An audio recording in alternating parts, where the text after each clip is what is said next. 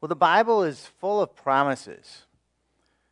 People have attempted to count how many promises there are in the Bible, and of course, it's kind of difficult because how do you define a promise? But even the most conservative estimates are there are thousands of promises in God's Word. And God's promises are absolutely essential for us in living a life for God. 2 Peter 1, I'd encourage you to take out the white page in the middle of your bulletin. It has the outline and the scriptures written out. You can take some notes there. 2 Peter chapter 1 says, His divine power has granted to us all things. Circle that word all things that pertain to life and godliness, by which, this divine power, He has granted to us His precious and very great promises, so that through them you may become partakers of the divine nature.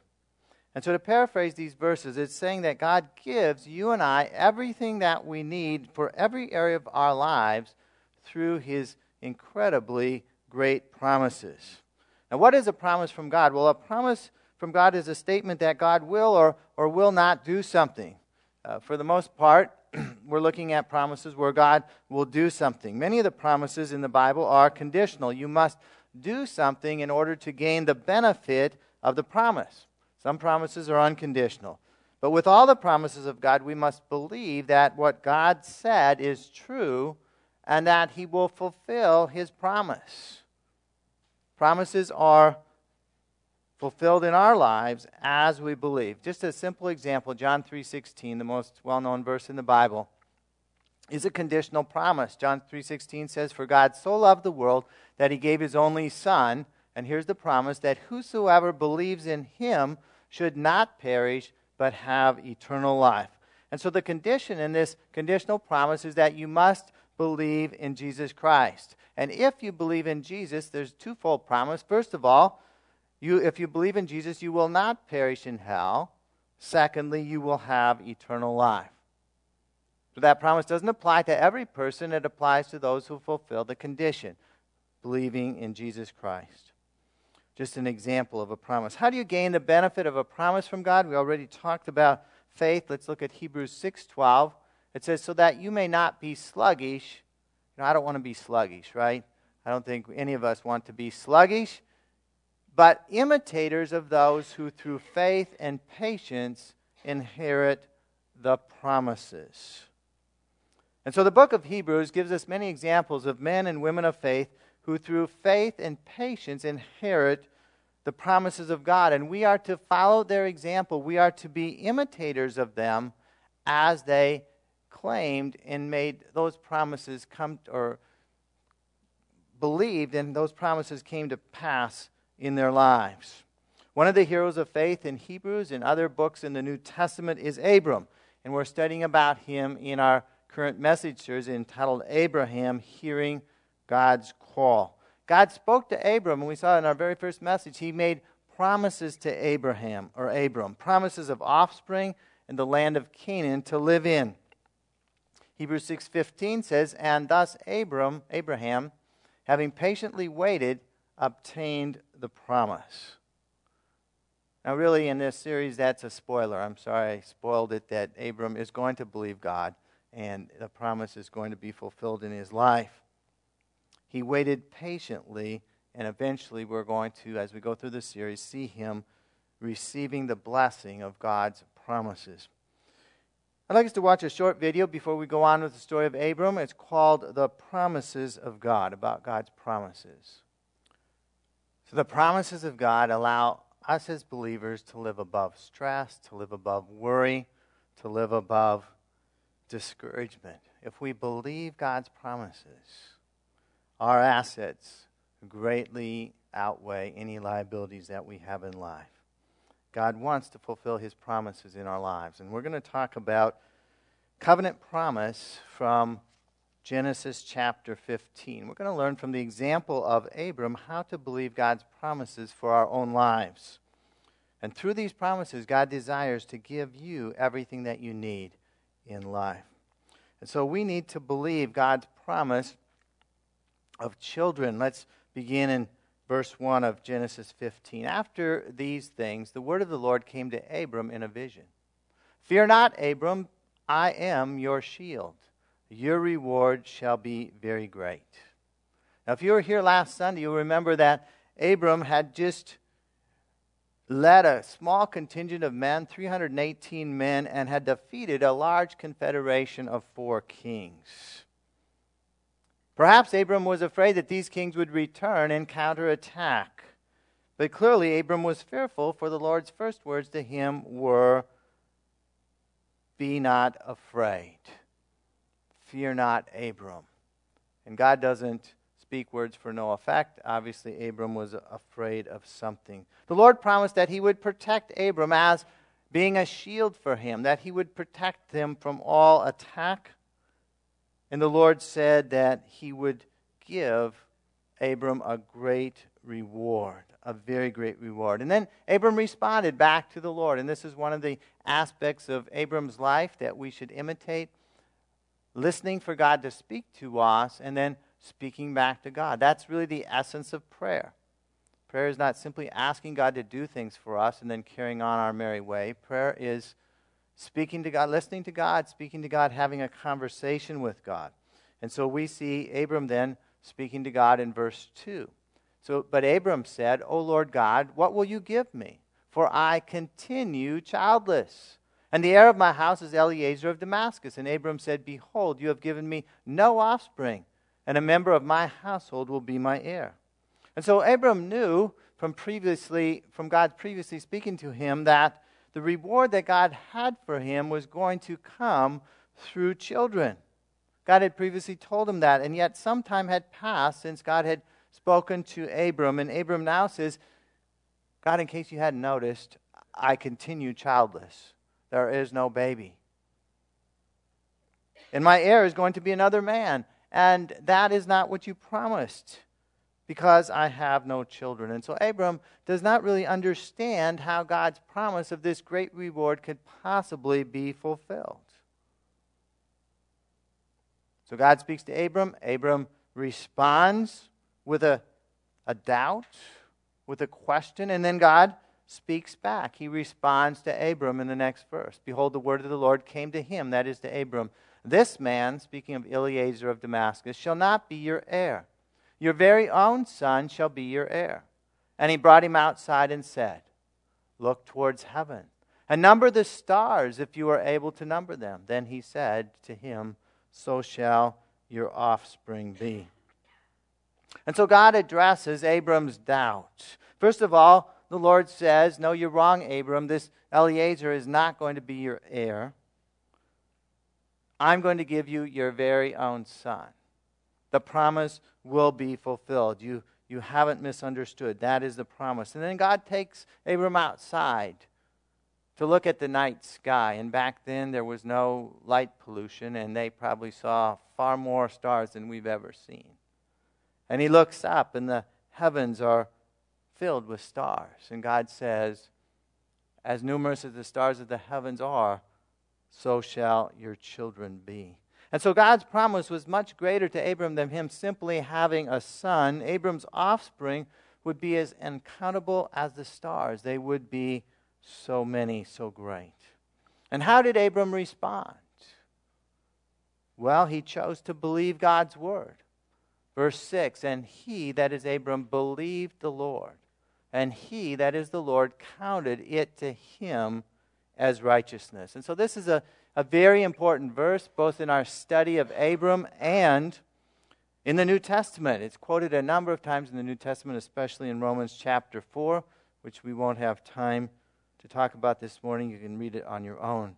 And so what did Abram do after God spoke to him? Well, Abram believed the promise of God. He believed that what God said was true and that it would come to pass.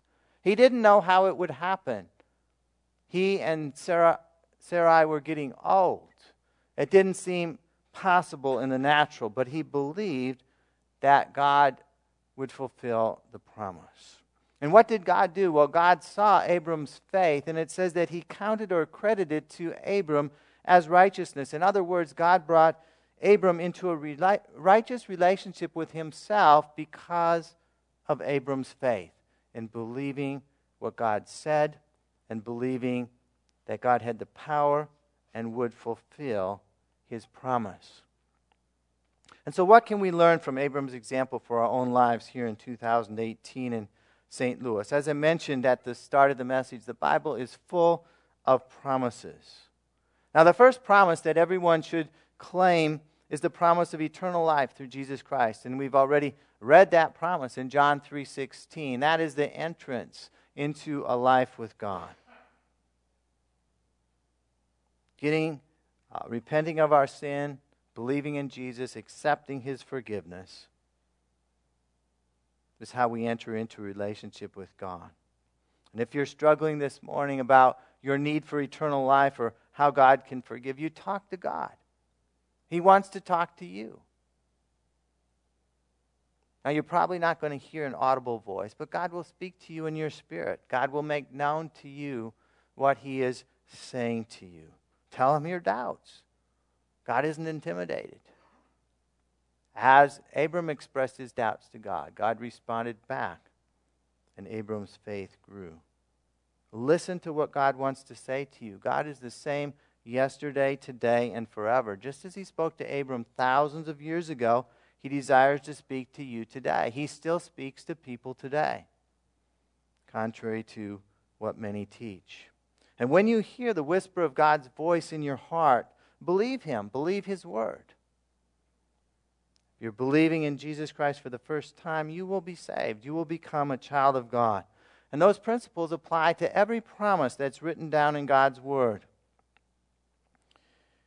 Now, the children that Abram was going to have, he was not going to have natural physical children as numerous as the stars of the sky. He was going to have spiritual children as well, and that's clearly brought out in the New Testament. He was going to have a child of promise, ultimately Isaac, and Isaac would have children, and so the nation of Israel, the physical nation of Israel, would be born. Yet the New Testament, Romans 4, makes clear that you and I are spiritual children of Abraham. Abraham is our father in the faith. We believe just as he did. And so just as God desired Abram to have many spiritual children, so He wants you and I to have many spiritual children as well. A spiritual child is someone that you have spoken the truth of Jesus to, and they have become a believer. In some way, you have contributed to them believing in Jesus Christ. And God wants each one of us to have many spiritual children. Believe His word for that. Don't think that you can't be one to lead someone else to the Lord. God wants each and every person to do that. Secondly, believe God's promise of resource.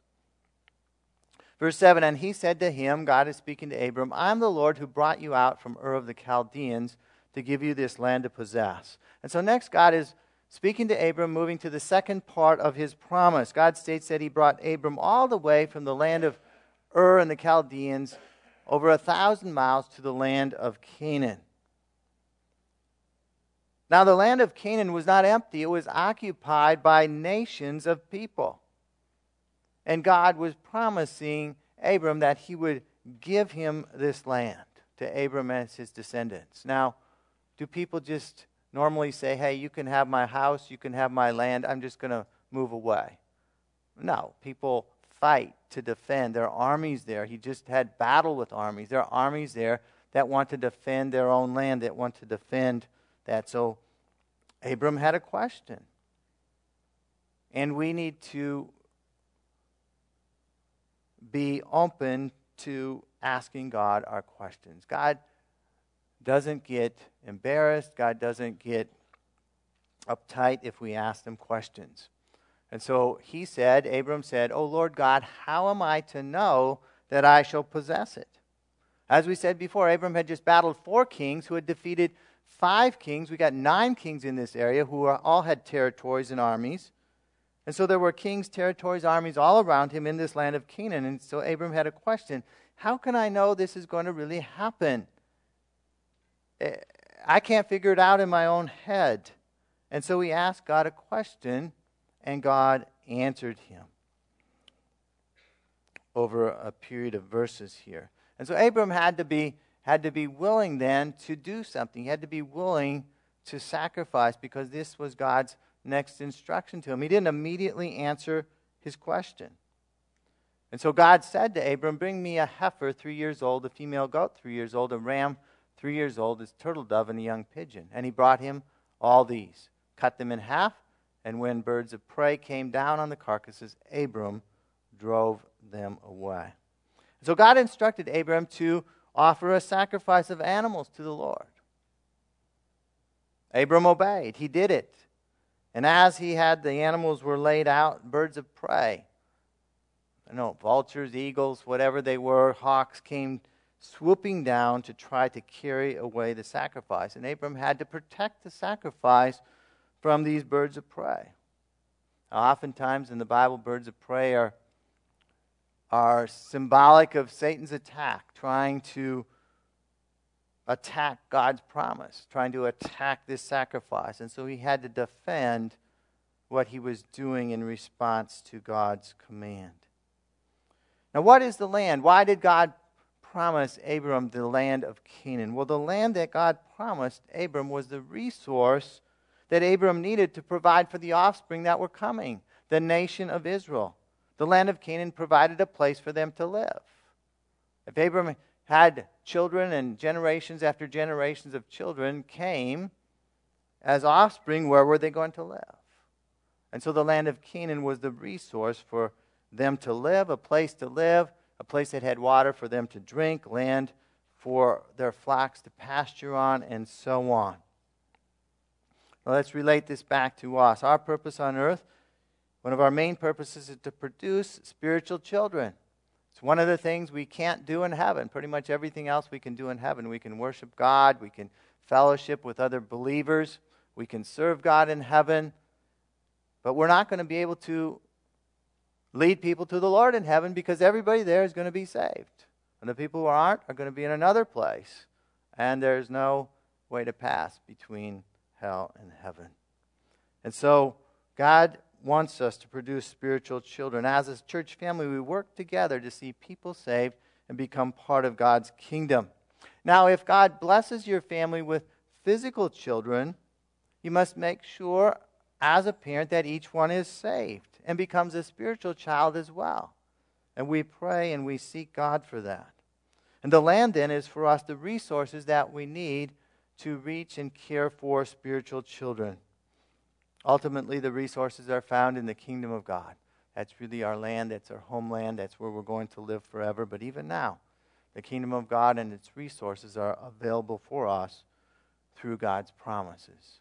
And so God promises to give you enough resources to meet your own needs in life and to provide for spiritual children in every way. And so in order to receive the promises, we must sacrifice. We must give sacrificially. We must believe that God is going to provide for everything that we need as we seek His kingdom first. Next, we must receive God's revelation. Verse 12, as the sun was going down, a deep sleep fell on Abram, and behold, dreadful and great darkness fell upon him. So it seems that God revealed Himself again to Abram in another awe-inspiring vision. Acts chapter 2 tells us that until Jesus returns, God will continue to reveal Himself to believers in dreams and visions, as well as through the Holy Spirit. And so God was going to help Abram, but he needed to understand God's timetable. Verse 13, then the Lord said to Abram, know for certain that your offspring will be sojourners in a land that is not theirs, and will be servants there, and they will be afflicted for 400 years. But I will bring judgment on the nation that they serve, and afterwards they shall come out with great possessions. And so the Lord then shows Abram what's going to happen hundreds of years in the future. In about 200 years from the time when Abram lived, the Israelites, Abram's offspring, would become slaves in Egypt. They would suffer under slavery in Egypt for 400 years. And then God would judge Egypt with many plagues, and the children of Israel, the Israelites, would escape from Egypt with great plunder. The Egyptians gave them all kinds of things as they escaped. And then God continues to speak to Abram about what's going to happen to him personally. Verse 15, as for you, you shall go to your fathers in peace, and you shall be buried in a good old age. And they shall come back here in the 4th generation. for the iniquity of the Amorites is not yet complete. And so Abram himself would not experience this slavery in Egypt. He would die and be buried in the land of Canaan at the age, we know, of 175 years old.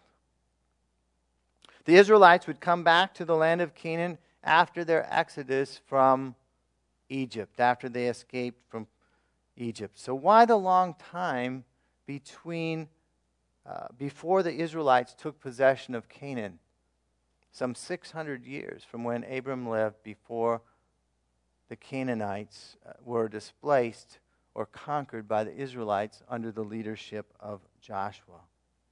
Well, this last phrase in verse 16 is a very important phrase. We'll try to unpack it at least a little bit right now. The Amorites were basically the term that often is used in the Old Testament to describe the people who were living in Canaan, the native inhabitants of Canaan. And God tells Abram that the iniquity of the Amorites is not yet complete. In other words, God was giving them time to repent of their wicked practices. In fact, He was giving them some, at least 400, really 600 years to repent. The inhabitants of Canaan, we know from history, we know from the Bible and other sources, were incredibly wicked. Their evil consisted of idolatry. We read about that throughout the Old Testament. Their idolatry was combined with sexual orgies of all kinds. They engaged in homosexuality and bestiality, sorcery. And worst of all, they burned their infants as sacrifices to the gods. God says the iniquity of the Amorites is not yet complete. But after 400 years, what would happen after the Israelites had been in Egypt for 400 years? The iniquity of the Amorites would have been complete. Their time for repentance would be over. God's judgment would fall upon them. And God's judgment fell through the invasion of Joshua and the armies of Israel, who conquered and put to the sword the Amorites. That was God's timetable, and God revealed that to Abram, what would happen hundreds of years in the future. And so Abram was going to live in light of God's promise. Verse 17, when the sun had gone down and it was dark, behold, a smoking firepot and a flaming torch passed between these pieces. That's the pieces of the sacrificed animals. On that day the Lord made a covenant with Abram, saying, to your offspring I give this land, from the river of Egypt to the great river, the river Euphrates. And so this smoking firepot and the flaming torch were a manifestation of the presence of God. We see this over and over in the Old Testament, even in the New Testament, that fire is a manifestation of God's presence. We see the burning bush with Moses. We see fire coming down on Mount Sinai. The day of Pentecost, we see fire coming down again. And so God, a man cannot look at God's true form and live, but manifestations of His presence then were passing between the pieces of Abram's sacrifice and accepting that sacrifice. And as God accepted the sacrifice, He made a solemn promise or covenant with Abram to give his offspring the land of Canaan. And yet it would be 400 or 600 years in the future. And so Abram would live the rest of his life believing God's promise. He would believe God's promise for a son, and he would see that son and hold that son. It would be fulfilled in his lifetime. But he would believe God that his offspring would inherit the land of Canaan. And that he did not see with his own eyes. It would happen 600 years in the future. And so we learn from Abram's example that God wants to reveal Himself and His promises to us. And God is in charge of the timetable. Abram was not in charge of the timetable. Perhaps he wanted the land right then. It wasn't going to happen. There's a lot of other factors that God had planned for it. God is in charge of the timetable of His promises to us. Our responsibility is to simply believe God's promises and fulfill whatever conditions there are. And of course, the condition for every promise is that we must believe. We must believe that what God said is true and that God is capable and will fulfill that promise. And then we can live as people of faith in light of God's promises. Now, how can we find God's promises that apply to our lives? Well, the most fruitful way, there's several ways, but the most fruitful way is to simply read your Bible every day. And God has a wonderful way of, as we read, highlighting things that apply to our lives. He will bring out promises that apply to you right where you're at, right what you're doing. Don't just read to understand the text. I mean, we should do that. We definitely need to understand it. Don't just read to check a box off that you've read a chapter a day. Read to discover God's promises for you. And as you read through, God will highlight a verse here, a verse there, a section, somebody's life that apply to your life. Somebody that maybe you should imitate their example. Or maybe somebody you shouldn't imitate their example. And God will have promises that He gave perhaps to other people that He will apply to your life. Write that promise down somewhere. Write it out. Begin to pray over it. Believe. And fulfill any conditions that that promise may have. As we go on in the story of Abraham, we're going to learn how to wait patiently until the promise comes to pass. And so Abram is one of the great examples of waiting patiently for many, many years for the promise to come to pass, the promise of a son. Now sometimes if you have a specific need, God will help you to search the Bible. We have all kinds of tools on the internet or programs to search the Bible that people just 20 years ago didn't have. And we can search for things. If there's something you really have a need for and you need a promise from God, ask somebody else. Perhaps they have a promise that will meet your specific need. I believe whatever your need is in life, there is a promise in God's Word for that need. And so God speaks to us His promises in His Word, and He specifically applies them to our lives through His Spirit. His Spirit will say, that's for you.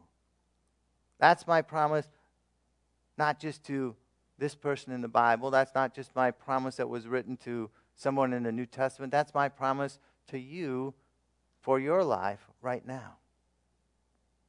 If you have doubts or questions about God's promise, talk to Him.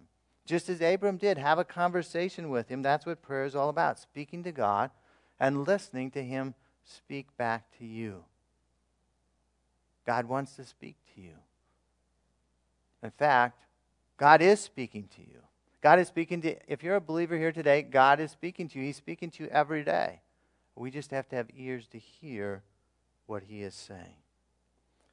We learn from Abram's example, we learn that God is faithful.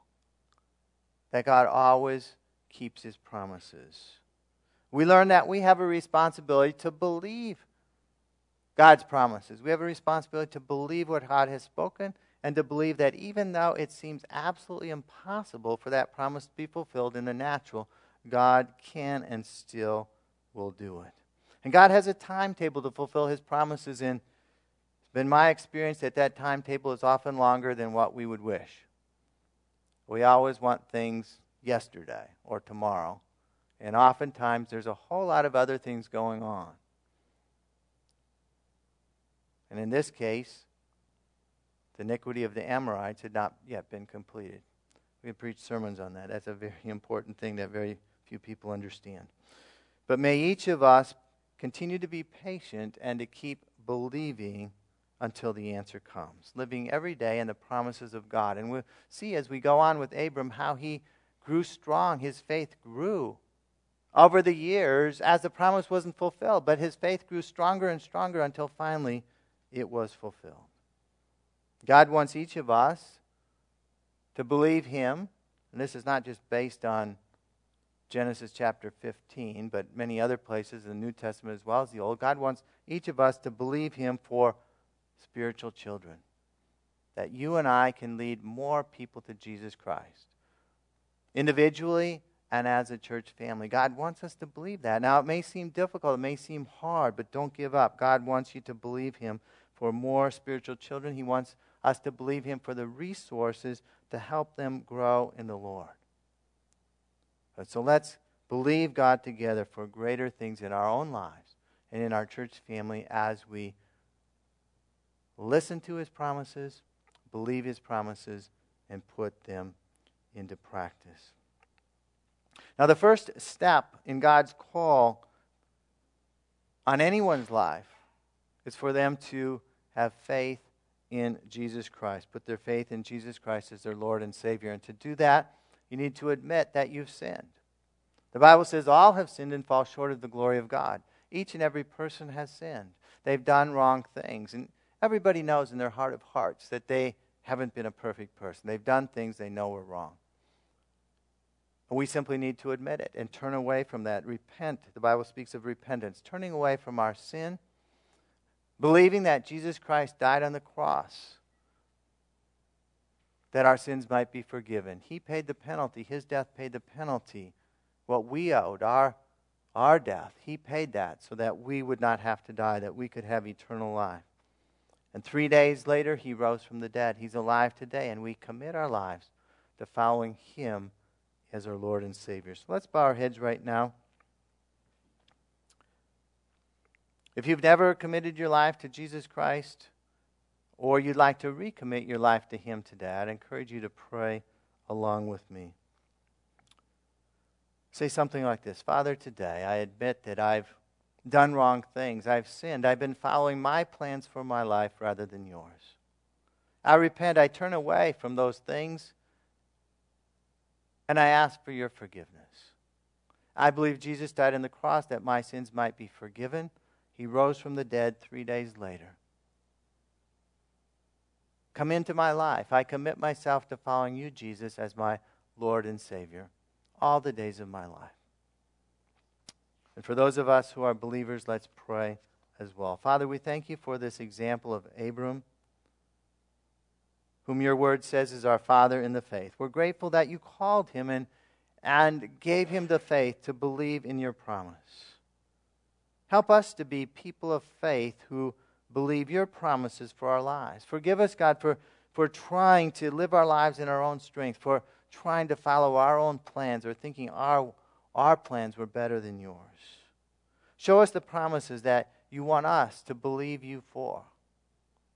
Great promises, wonderful promises, promises of things that are bigger than anything we could possibly imagine. Help us to believe you for the big things that you have planned for us in our individual lives and in our church family, God. We know that nothing is impossible with you, God. All things are possible with you. Forgive us, God, for being afraid of believing your promises. Give us the courage to live every day in light of your promises as people of faith. In Jesus' name we pray. Amen.